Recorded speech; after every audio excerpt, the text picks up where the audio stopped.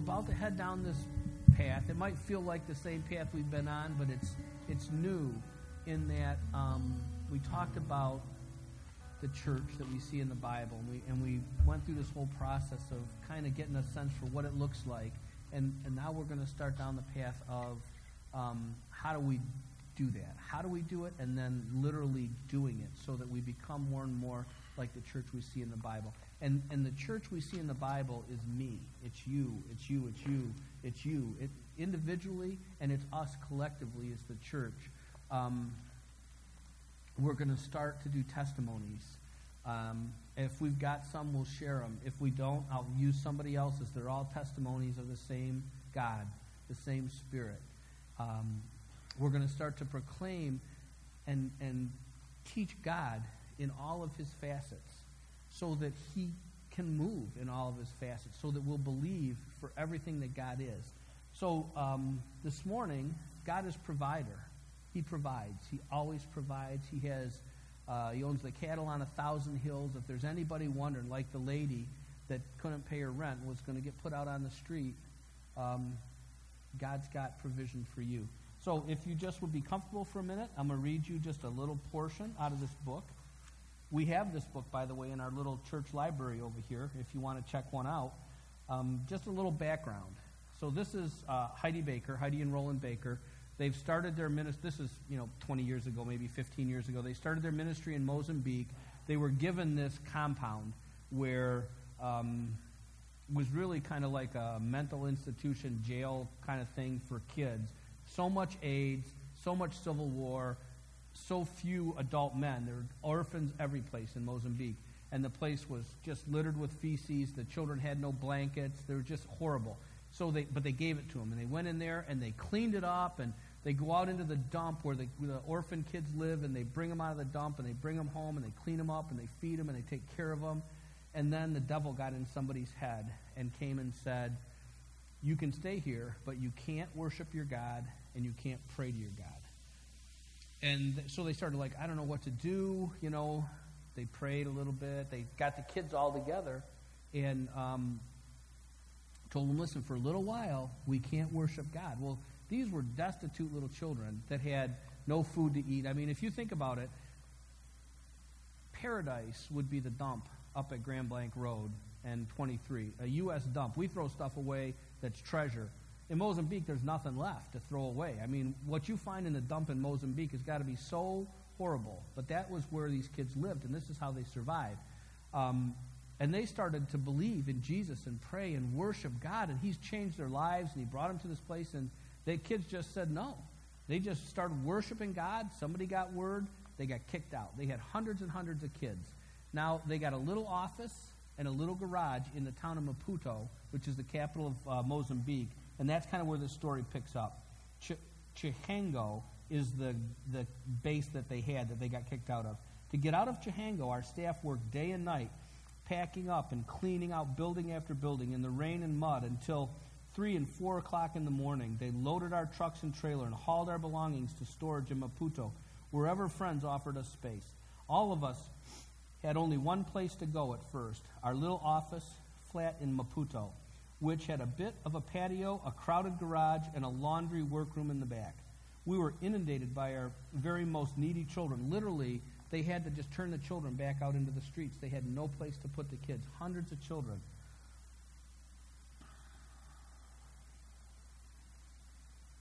Our neediest children, the youngest street orphans with absolutely no relatives or friends to whom they could go.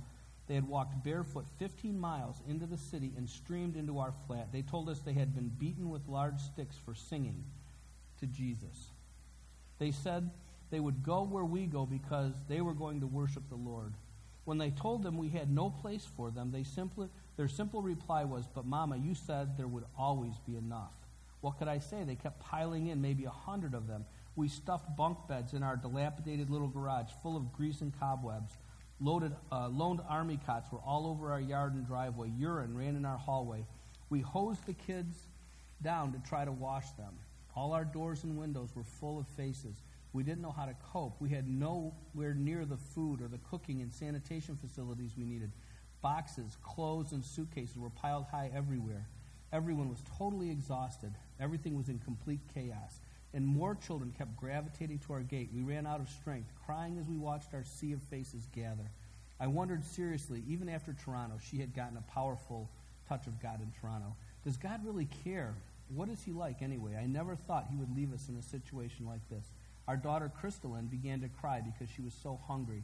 I thought I was going to snap. We didn't have any big pans for cooking. We weren't prepared in any way to feed all those children. A precious woman from the U.S. Embassy came over with food. I brought you chili and rice for your family, she announced sweetly, with just enough for the 4 of us. We hadn't eaten in days. I opened a door and showed her all our children.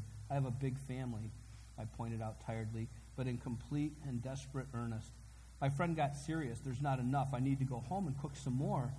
But I just asked her to pray over the food. Now she was upset. Don't do this, she begged, but she prayed quickly.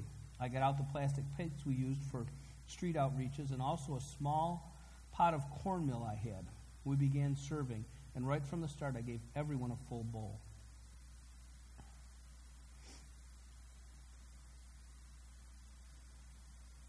I was dazed and overwhelmed.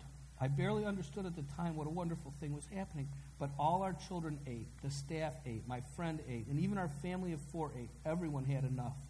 Since then, my glasses are getting foggy. Since then, we have never said no to an orphaned, abandoned, or dying child. Now we feed and take care of more than 1,000 children. They eat and drink all they want of the Lord's goodness. Because he died, there's always enough. So, some of us might still make me sound like really, I don't know, what's that guy's name? It sounds so good. He narrates all the shows. He was in a baseball movie. Make me sound like him.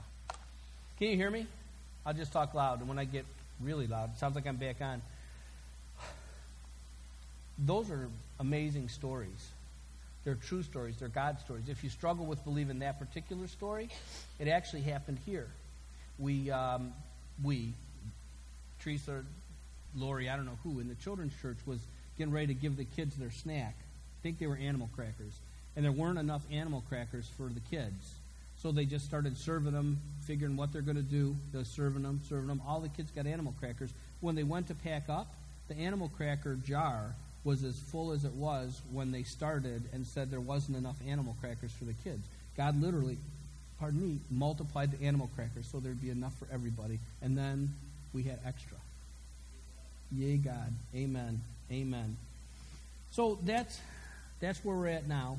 We talked about what the kingdom looks like. We talked about the kingdom gospel versus the salvation gospel. We have a picture in our minds. Now we're going to talk about the how. That was the what. This is the how. And the process we're going to follow, and it won't necessarily be every single week, but the Lord has already given me a number of different things. We talk about the power of God to heal, the provision that God has to multiply food supernaturally, those kinds of things. But there's so much more of us being the church that we see in the Bible. Things like love just flowing out of our hearts, and generosity, compassion, all the fruits of the Spirit manifest fully in our lives all the time. So he's already given me this list of things. Next week, we're going to touch on the first one. And then each week we touch on one of those topics. We're going to have a prayer meeting at the church over on Seymour Road. And we're going to deal with that particular thing, that thing that's inhibiting us from being the church individually and collectively that we see in the Bible. Okay? So let's start with talking about the what. Brenda, if you want to just shut me off. You don't? Okay. All right.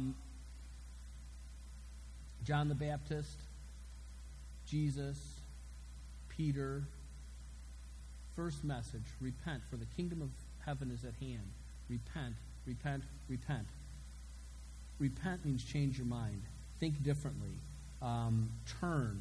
We talked about that. Certainly repent in that context meant walk away from the sinful lifestyle that you have. But it also meant, when John the Baptist was presenting the kingdom, that you would change the way you think about the kingdom. Because if you don't, the kingdom can be all about you and you'll miss it. So many people missed the kingdom because Israel expected the Messiah to come in a different fashion than the Messiah actually came in the form of Jesus Christ. So the key to us being the church that we see in the Bible is literally that we change our minds. If we don't have enough food to feed hungry people, just a little, not enough, our worldly mind, the mind that we've been indoctrinated into, would say, man, we better give everybody just a little bit so everybody can get something in their stomach. The changed mind says, if there's 1 grain of rice, there's enough for everybody, because the kingdom doesn't leave people hungry. Okay? When you got born again, like the 2 ladies that I've had the honor to be with the last couple of weeks when it happened for them, your spirit is done. It's right now connected with Jesus. It's seated with Jesus in heavenly places. It's there. But your soul, the collection of your mind, your will, and your emotions, becomes a work in process. And if you can think of your soul in the context of your mind as a faucet, right? Teresa said, wake up the sleeping giant. A little bit of a misstatement. The giant inside of you is not asleep, but he gets released by you to do the things of the kingdom. And if you think of your mind as a spigot, as a faucet, and as the mind is changed to believe what the Word says versus what the world has taught us, the spigot opens up a little more, and the dance gets a little deeper, and the spigot opens up a little more, and the power of the one that Teresa called the sleeping giant starts to become more and more released through us until we get to this place that Jesus talked about where he said, rivers of living water will flow from your innermost places. The power of the Holy Spirit, love and joy and peace and healing and all those things coming out of you because your spigot is so open, because your mind is so changed, right? Mark 16, verse 17. These signs will accompany those who have believed. Who do the signs accompany? Those who have believed. What are the signs? In my name they will cast out demons. They will speak with new tongues. They will pick up serpents. And even if they drink any deadly poison, it will not hurt them. They will lay hands on the sick, and they will recover.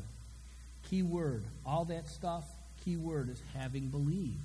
If you believe, if you see in the prayer, Mike sent me a text message. I love it. He's reading the scripture, and God opens up revelation to him about a certain scripture. And in there it says, for those who pray and believe, you expect to get what you ask for because you believe. In your mind is where you believe. So I'll read you 3 courses of Scripture that speak to the changing of the mind. First is in Ephesians chapter 4, verses 17 through 24. And the first 2 are fairly long courses of Scripture, so just kind of listen and I'll come back and touch on the high points.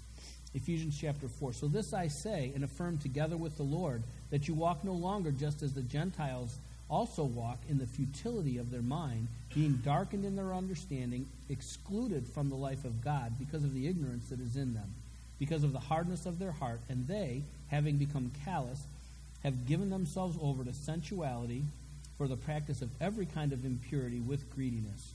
But you did not learn Christ in this way, if indeed you have heard him and have been taught in him, just as truth is in Jesus, that, in reference to your former manner of life, you lay aside the old self, which is being corrupted in accordance with the lusts of deceit, and that you may be renewed in the spirit of your mind, and put on the new self, which in the likeness of God has been created in righteousness and holiness and the truth.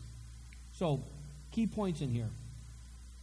As the Gentiles, that you no longer walk just as the Gentiles do in the futility of their minds. So the worldly way of thinking, this way that comes before the renewing, being renewed in the spirit of your mind, it's literally futility from the perspective of the kingdom.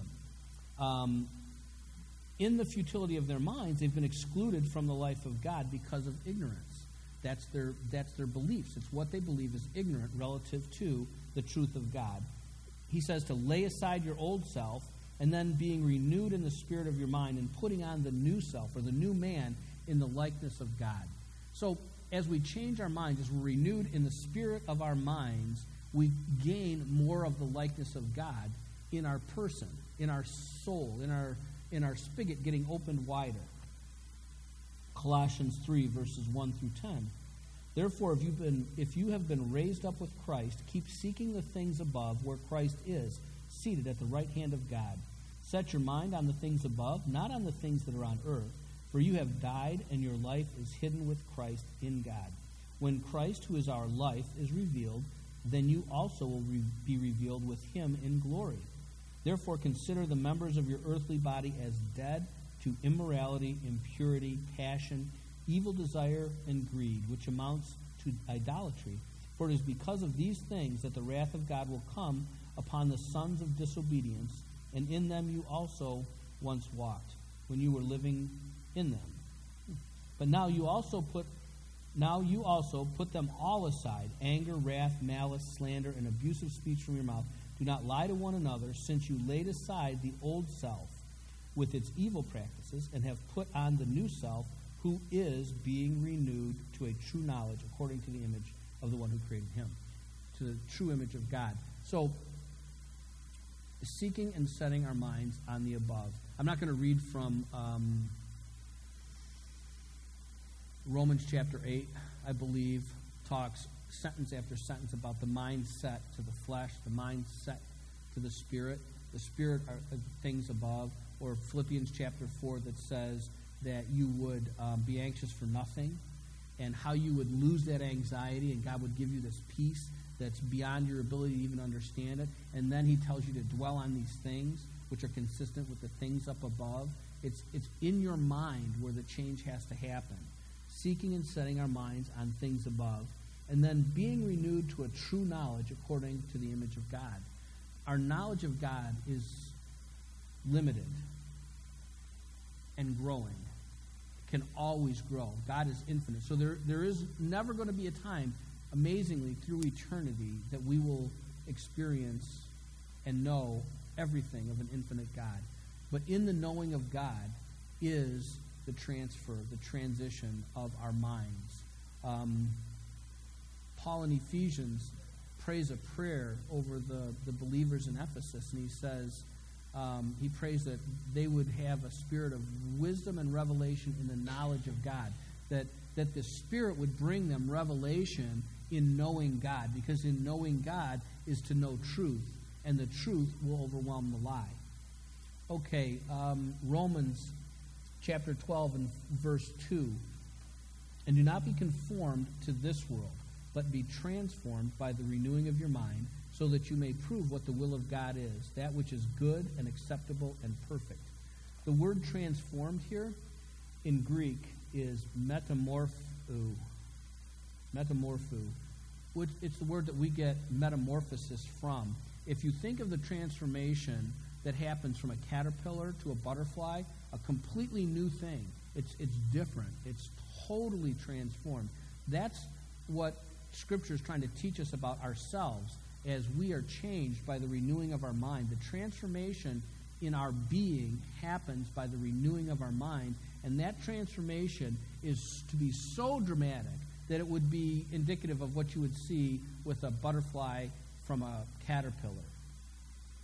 If you look at the Strong's definition of that Greek word metamorpho, it's to change into another form, to transform, to transfigure. And the example it gives is on the Mount of Transfiguration, where Jesus literally started to shine with this brightness that was not earthly.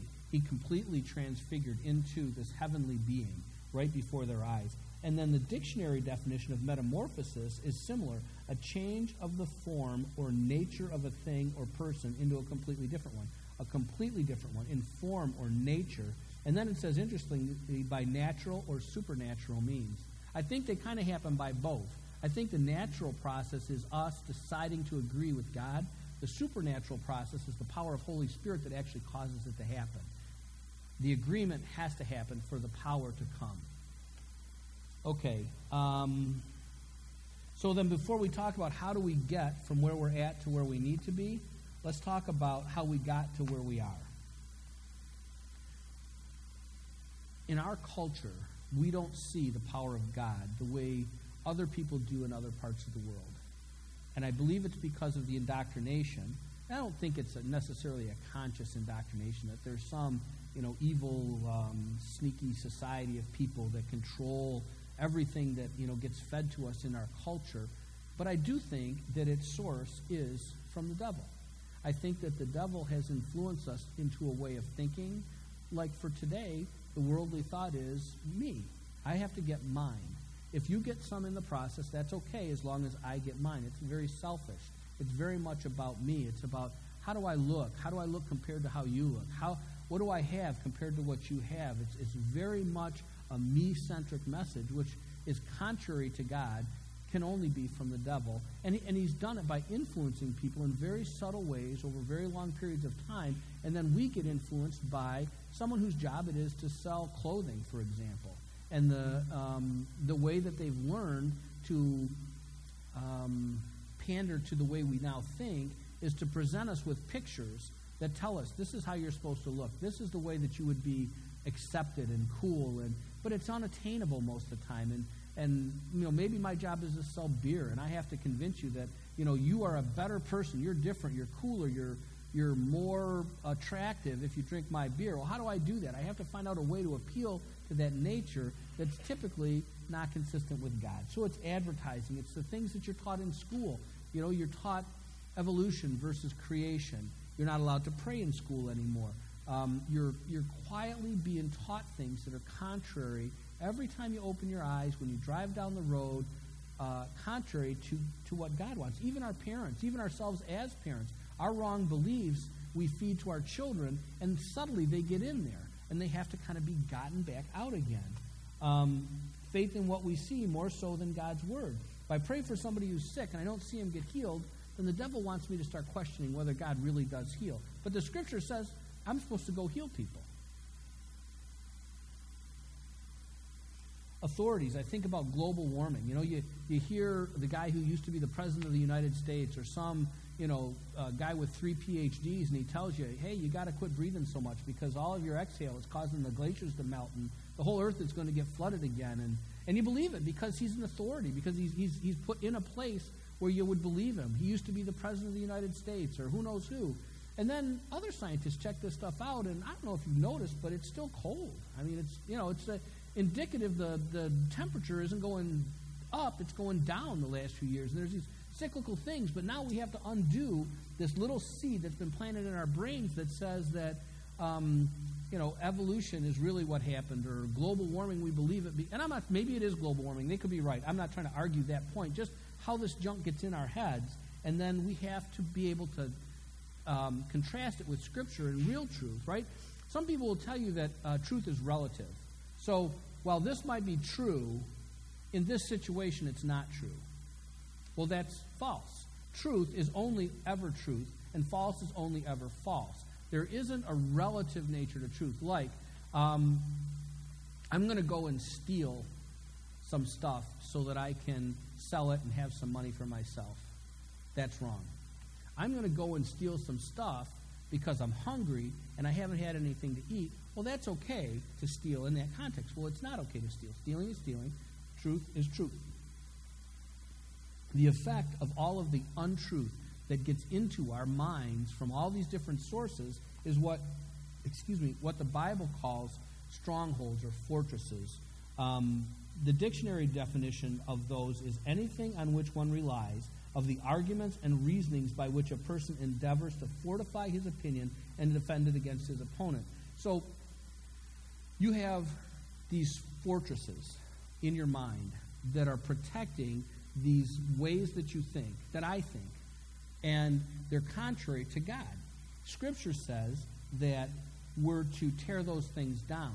So the process of us transforming, being renewed in our minds, is the tearing down of these strongholds. It's described in 2 Corinthians chapter 10. For though we walk in the flesh, we do not war according to the flesh. For the weapons of our warfare are not of the flesh, but divinely powerful for the destruction of fortresses, patterns of thought that are inconsistent with the truth. We are destroying speculations and every lofty thing raised up against the knowledge of God, and we are taking every thought captive to the obedience of Christ. So Paul is telling us here that there's a true knowledge of God, and I'm going to pray that you get this spirit of wisdom and revelation that will help you to understand God so that you would know God. And then there's these things in our minds that stand against that knowledge. And we have these spiritual weapons that we use to begin to tear those things down, that the true knowledge of God might rise up in our minds, and we might not only believe, these signs and miracles and wonders will follow those who believe. We might not only believe, but that we will act. We will walk by faith and not by sight. The process of the transformation is the tearing down of these strongholds.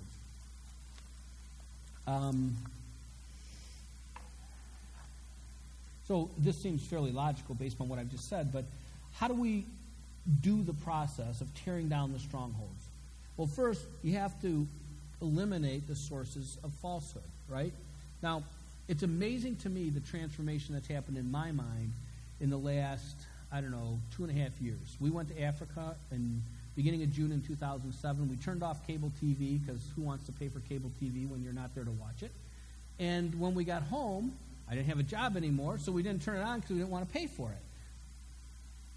We haven't had TV since. Now, you can watch some TV shows on the internet, and so it's not like we're totally void of that kind of worldly influence, but it is so dramatically less in our lives. It's changed us because the influence is not attacking our minds every minute of the day. It used to be how we spent our time was watching television. Now we don't, because we just don't have it. So the influence has been dramatically reduced, and now we have to do something else with our time, and we spend more time reading our Bibles, reading books like the Heidi Baker book. We spend time in praying. We spend time talking about the Lord, which is then tearing down the strongholds. So the first step in the process of the renewing of your mind is to be conscious of the source of the falsehood and get it out of your life. Just get it gone. Then the second step in the process is to replace it with the truth. Feed yourself on the truth. Things like this. I don't know why I want to get up, but I'm not comfortable up. So I'm going to get up. Maybe it's God. Feed yourself with the truth. First, seek Jesus. If you don't know what that means, read your Bible. Pray. Ask God. Say, I'm seeking you, Jesus. Help me to find you, Jesus. How do I find that perfect knowledge of God? Seek Jesus. The second is read Scripture. Until God takes me home, that's going to be the number one message of my life, is to tell people you got to read your Bible. You can't know truth if you won't expose yourself to truth. You get a little bit on Sunday mornings. We read tons of Scripture up here, but relative to you being renewed in your mind, it's just a tiny little trickle of what you need. So read your Bible. Spend time with God in prayer and literally ask Him to renew your mind. There's so many things that the Bible says that I don't understand, because the Bible says them. I just ask God to do them in me. If I could renew my mind, if I could walk perfectly in the law, then Jesus, He died for nothing. The good ones would have the discipline. They'd be perfect. They'd do right, and they'd go to heaven, and the ones that didn't would go to hell, and it'd all work itself out. But nobody has that ability. Nobody has that ability. So I say, God, renew my mind. I don't know exactly. Well, maybe I have a sense now because I'm telling you, but for years I asked God, renew my mind. You have to change the way I think. You have to give me kingdom thoughts. I give you permission, God. I would put oil on my head, put my hand up here, and I say, Lord, I give you my mind. Any thought that wouldn't emanate from your throne, that would be contrary to the way you think, I don't want it. I just want you to take it away. And I want you to fill it up with your thoughts. You can have it. You can just be the puppet master of my mind. I don't want any thoughts that aren't yours. I don't know exactly how that works, but it's a good prayer. I think God will answer that prayer. So ask Him. Getting together with other Christians. We met Thursday night for men. It was amazing to me how many stories guys told about answered prayers. Iron sharpens iron. As you start to get an edge on your blade, you got to rub it up against somebody, because you're gonna make their blade sharp in an area where God has given you revelation. They're going to make your blade sharp in an area where He's given that person revelation. When you fellowship together with other believers, your mind gets changed. Testimonies. Share testimonies. I've heard Bill Johnson say he'll share a testimony about an amazing miracle that he saw God do. And then someone will say, well, what about the one that He didn't do? And he's like, I don't know. I'm not dwelling on that one. I'm dwelling on the one that God did. I'm going to set my mind to the things that are consistent with Scripture. And if there's a process, if there's something, if there's sin in my life, if my vessel is plugged up with something and that's inhibiting God's ability to move through me, then I want to ask that question. But basically, we want to fill ourselves up with positive testimonies that lead us to believe in truth. My theological words on my next one are, do the stuff. Do the stuff. Somebody's sick, pray for them. Somebody's depressed, pray that they'll have joy, that the depression will leave them. Teresa was up here this morning. When she was telling you guys about praying for your children, she was sharing a testimony. She just didn't tell you. We had a powerful experience yesterday morning with Bryn. Ask me on the side sometime. I'll tell you about it. But it was spiritual and it was powerful. It was amazing. Do the stuff. Ask God for spiritual gifts. We're supposed to desire spiritual gifts. We should be desiring to prophesy. We need prophetic words. We need tongues and interpretations, all that stuff. Ask God. James 4:8, draw near to God and he will draw near to you. And guess what happens when he draws near to you? He brings his kingdom with you. His stuff will start to happen when you're close to him. You'll start to change because you'll be in his presence. In his presence, wrong can't be. It just can't. This is the one where I poke you in the eye a little bit, but I don't mean it in a mean way. But the renewing of your mind is not a passive endeavor. You can't be transformed by just hoping that it's so. Pastor Pat said, I need to be transformed. I can't wait till it happens. Well, some might happen because you're here right now, right? A little bit can happen. Presence of God is here right now. A little bit can happen. But the powerful transformation, the thing that takes you from being a caterpillar into a butterfly, is not a passive thing. Two things that when I was praying, they just popped into my head a lot of times, so I'll share them with you.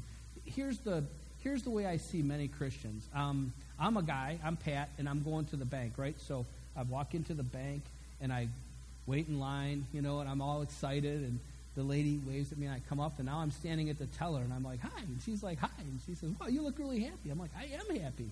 Well, why are you so happy? Well, I've come for some money. She says, great. I said, yeah, I was talking to this guy. He said he goes to the bank and he gets money and he buys groceries and all kinds of stuff, and it's just cool, and I've never done that, so I'm here for some money. And she's like, awesome, what's your account number? Huh? No, your account number. When you make your deposits, you have an account number. When you open up your account, no, I don't have one of those. Well, yeah, you can't really withdraw money without an account. Oh, no, I just want the money. No, you have to actually put some in to get some out.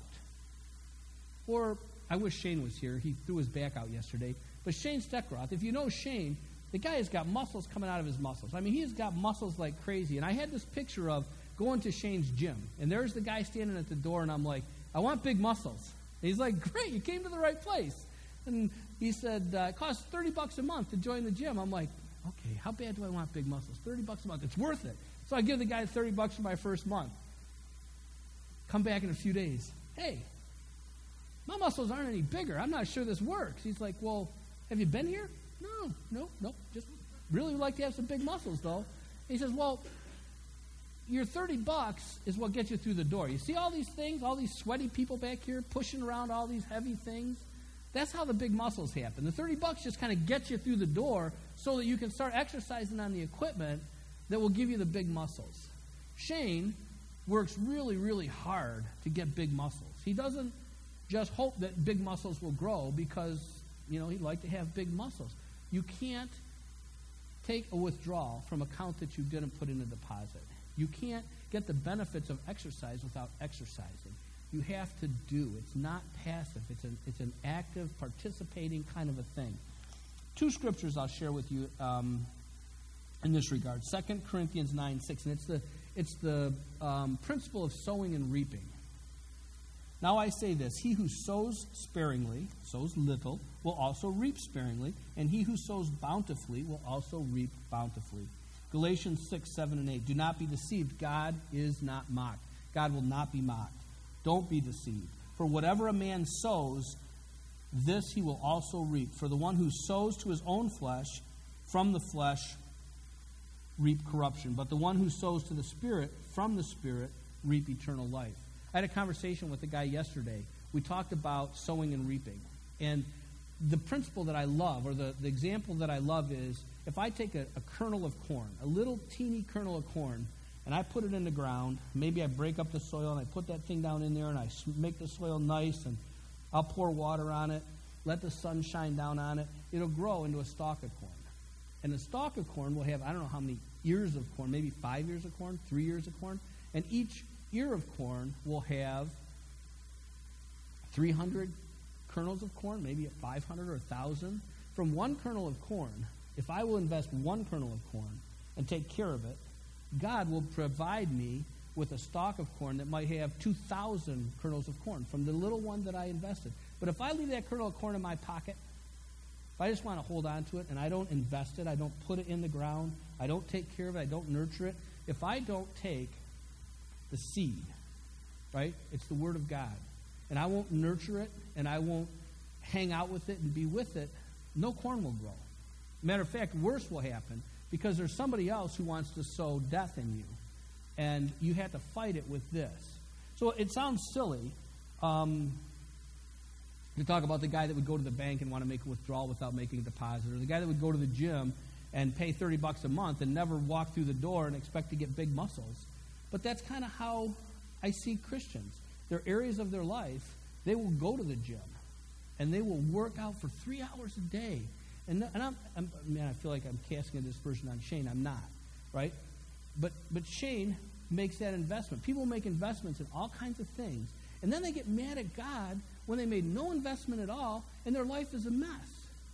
And I've got this, I don't want to scare you away from coming because I want to minister to every single person. But my answer is the same. The marriage couple with the problem, it's like, this is the book. It's got all the answers, but the trick is that you have to do them.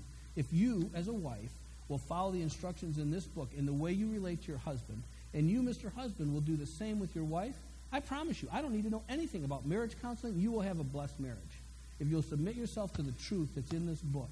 And that's what we have to do. We have to submit ourselves to the truth. So, I'm a little later than I wanted to be, but I'm going to do it anyway. Music is powerful. It moves us. We didn't test it, did we? Are we pretty sure my song's going to play? Sweet. There's a song that I want to play for you. The ladies, I'm sure some of you have heard it because I think Teresa used this song, or somebody. Anyway, Teresa, I got it from Kim. Anyway, good song. It's called Restoration. And if you think about it, God created you, before the foundations of the earth. He thought more thoughts for each and every one of you than there are grains of sand. God didn't create you casually. He didn't create you by taking, some dust to the ground like he did with Adam. Right? He didn't pick it up and throw it against a tree and whatever pattern it stuck, he called that Mr. Engberg, and he called that one Kim Green, he called this one Laura. He spent thousands and millions of thoughts, different thoughts on exactly what you'd be like. Then you got born into this corrupted world, and the process that happened from original sin through the influence of evil in this world that you live in has corrupted the way that we think. But the restoration of our soul, of our mind, really is that renewing process. So, beautiful song.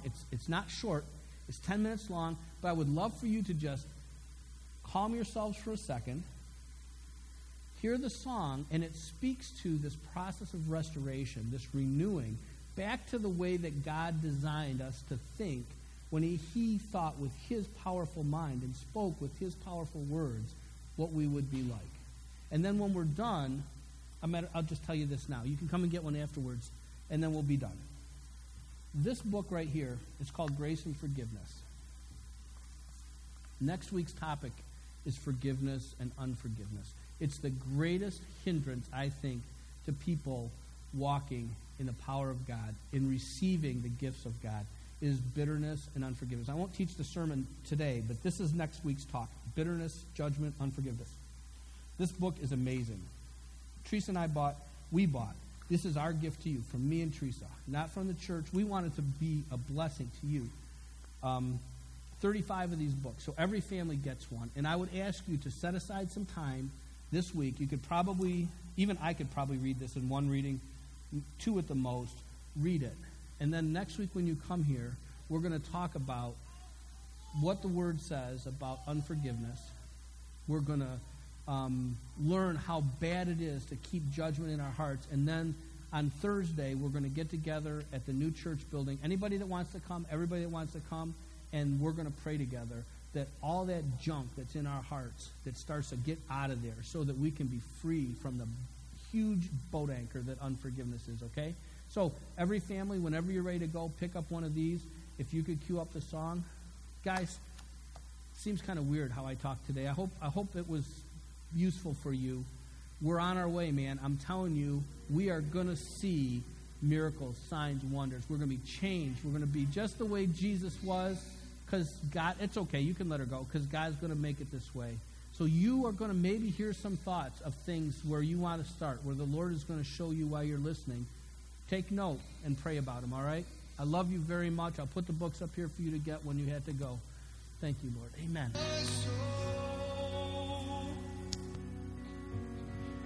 You bring restoration. You bring restoration. You bring restoration to my soul. You've taken my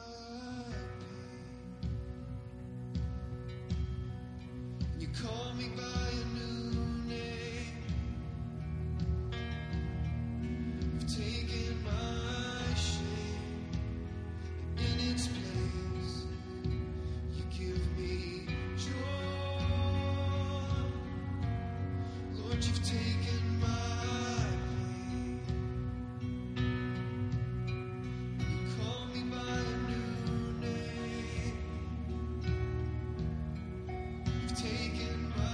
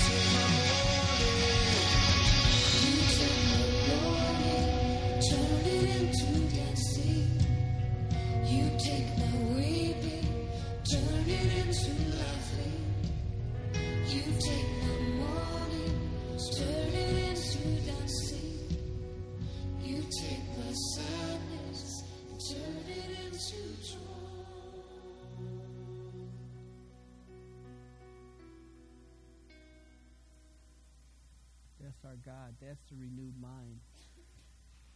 Oh, you got a word? Hang on just a second, everybody.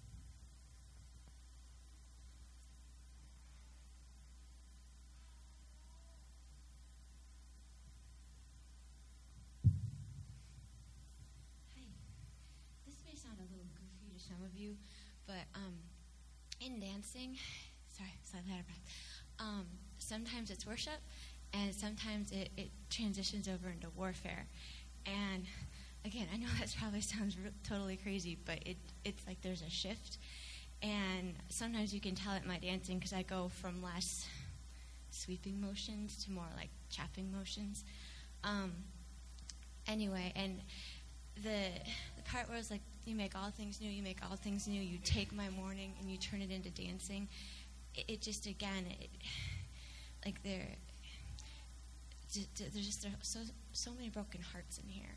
And it's like he just desperately, it's like he's saying, you're holding on to that broken heart, and I can't heal it until you give it to me. And you probably have like all kinds of thoughts because Satan loves broken hearts. And he just tells you it's not worth it. God turned on you. He's a liar. Don't trust him. Don't believe in him. He hasn't given you what you deserve. You know, shame on him. Don't trust him anymore. And when you're in that state, he'll try to get through to you as best he can, but he's a gentleman, and he won't take your broken heart away until you surrender it. Part of what I was doing was trying to break some of those lies that he's been whispering to you, and trying to break down some of, Pat kind of mentioned those thought structures that get built up. You know, if you think the same things over and over again, that's just the way your mind automatically goes. It's habit. And that's what Satan loves. He loves to get negative habits of thought in you. So, anyway, I love you guys. And I know it may seem a little crazy, but I just want to share that with you, because it was like, God's like, I don't care if people see you, go over there and dance for them. And I'm like, but it's so much easier in the back. So, anyway. Amen.